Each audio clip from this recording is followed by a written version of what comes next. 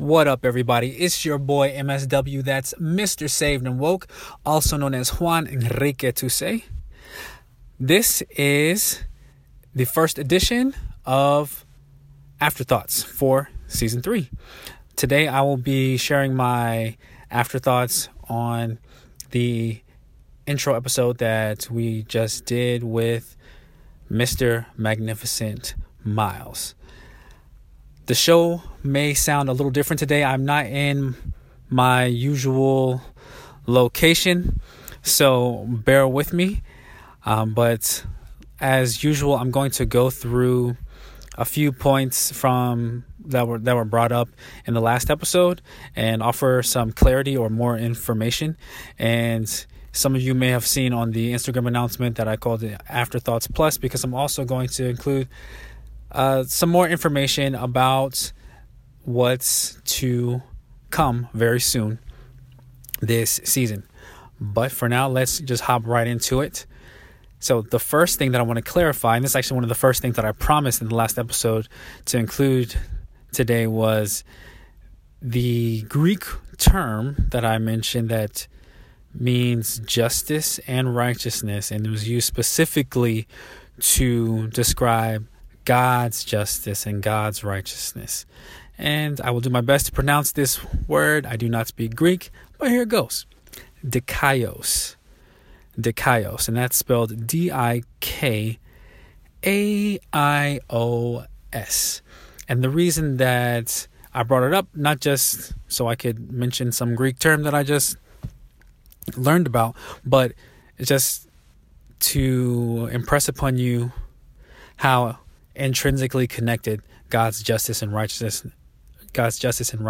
are.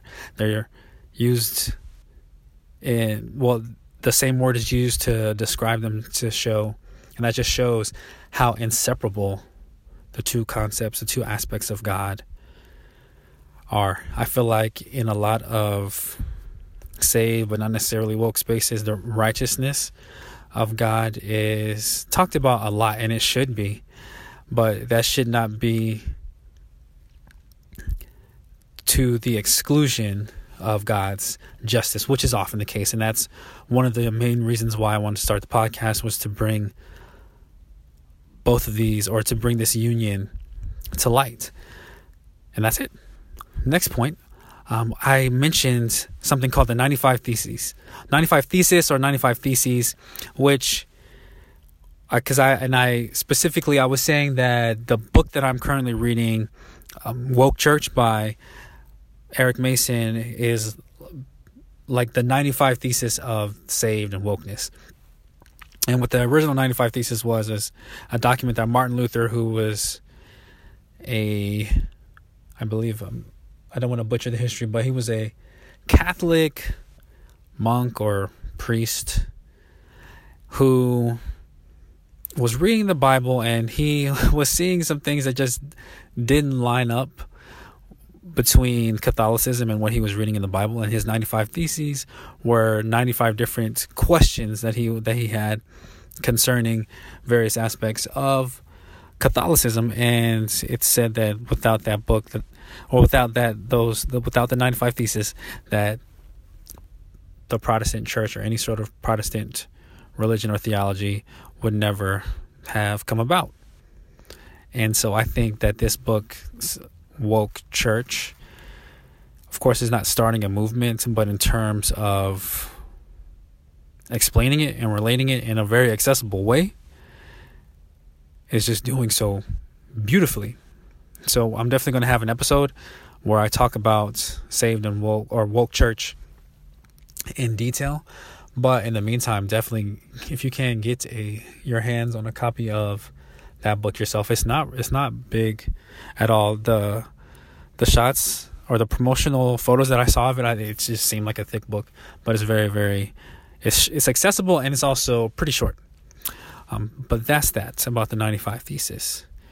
Next, Miles and I, we talked about like this fine line that we walk as saved and woke people between grace and timidity, or between boldness and brashness. And we compared it to God calling us to be as wise as a serpent and gentle as a lamb. And there was a point when Miles said that this is the dichotomy of our existence as believers. And I didn't catch it when he said it, but when I was listening to it, when I was re-listening to the episode, just that word dichotomy struck me. And I don't necessarily think that there is a dichotomy, and I may be wrong for this, but to me the word dichotomy illustrates a constant back and forth or vacillation from one end of the spectrum to the other. And for our purposes, that's a back and forth between savedness and wokeness, or the vacillation between being wise or being gentle. And I don't think there's ever a point where God wants us to be wise and not gentle, or gentle and not wise, but he wants us to be both of those things at all times, just like we should always be saved and woke. It's not saved or woke, you're saved and woke. And I think what's important to remember is that in addition to imparting wisdom or imparting grace and gentleness, the Holy Spirit also brings balance. He helps us to walk that line, because contrary to popular belief, there's not, even in the Christian walk, there's not black and white. There's a lot of nuance and a lot of sensitivity that goes in to walking according to God's will. One thing I did agree with Miles on was that what he believes our application of that, I guess, serpent wisdom, if you want to call it that, comes into play. And because he said we use our wisdom, and I'm moving on from that last point, by the way. We use our serpent wisdom, so to speak, when we understand, or as we come to understand, how the work of the enemy has manifested in the systems and institution of oppression and exploitation that we're constantly talking about, and that a lot of us are constantly grappling with in our own lives. And the reason we have to be wise as a serpent is because those systems are usually way, way below the surface. They're often presented as good, helpful, and beneficial to everyone, including the people that they're oppressing. And so you have to be woke, you have to be wise in order to see the true colors. So that's where the wisdom comes in, and then the gentleness or the grace comes in how we convey this information to our brothers and sisters who may not be aware of such things. They're not as woke as us, And Galatians 6:1 specifically says, brothers and sisters, if someone is caught in a sin, you who live by the Spirit should restore that person gently. And I always talk about how the Spirit of God, I believe that the Holy Spirit is the Spirit of wokeness. It's the Spirit of truth. It's the Spirit that's going to lead us into all truth. It's the Spirit of knowledge. And so that same Spirit, we should be walking in that same Spirit when we are relating to one another, what we learn. Because we know we come into contact on a lot of times on a daily basis, usually more often than we would like, with people who don't agree, and who actually either are just ignorant to the works of the enemy in regards to social justice and how we treat one another and how we organize society, how we organize opportunity. And then there's also even people who kind of are a little more aggressive in their support of these systems, but we still have to do so graciously. And we just have to seek the Holy Spirit in terms of how firm or how loud we need to speak up. And then the next point I want to talk about is, so there was a point in that last episode when I was talking about how important it is for me to use this show specifically to express how God loves. And when I got to the point when I say how God loves, and then Miles interjected with everyone. And I said, yeah, God loves everyone. But what I was going to say was, want to use this show to express how much God loves those who are oppressed. And I think it's important that we make distinctions like that, because a lot of times when you make blanket statements like God loves everyone, we lose, and which is true, but sometimes we lose some of the power inherent in addressing people's or groups' specific circumstances. And I'll use an example from my own life. So last year, my wife's mother, so my mother-in-law, she passed away. She contracted breast cancer and declined very quickly, and we lost her last May. And so since then, she and I, along with the rest of our family, have, we've been grieving. Some of us, I guess, maybe further along in that process than others. But hearing someone say, oh, God loves everyone and God cares about everyone. Yeah, it's true. But it's not specific to our circumstance. Whereas scriptures like Psalm 34:18, which say the Lord is close to the brokenhearted. He rescues those whose spirits are crushed. That is uplifting. That speaks directly to the situation that I'm in. And even when I'm reading it just now, it just hits me, man. And I'm encouraged.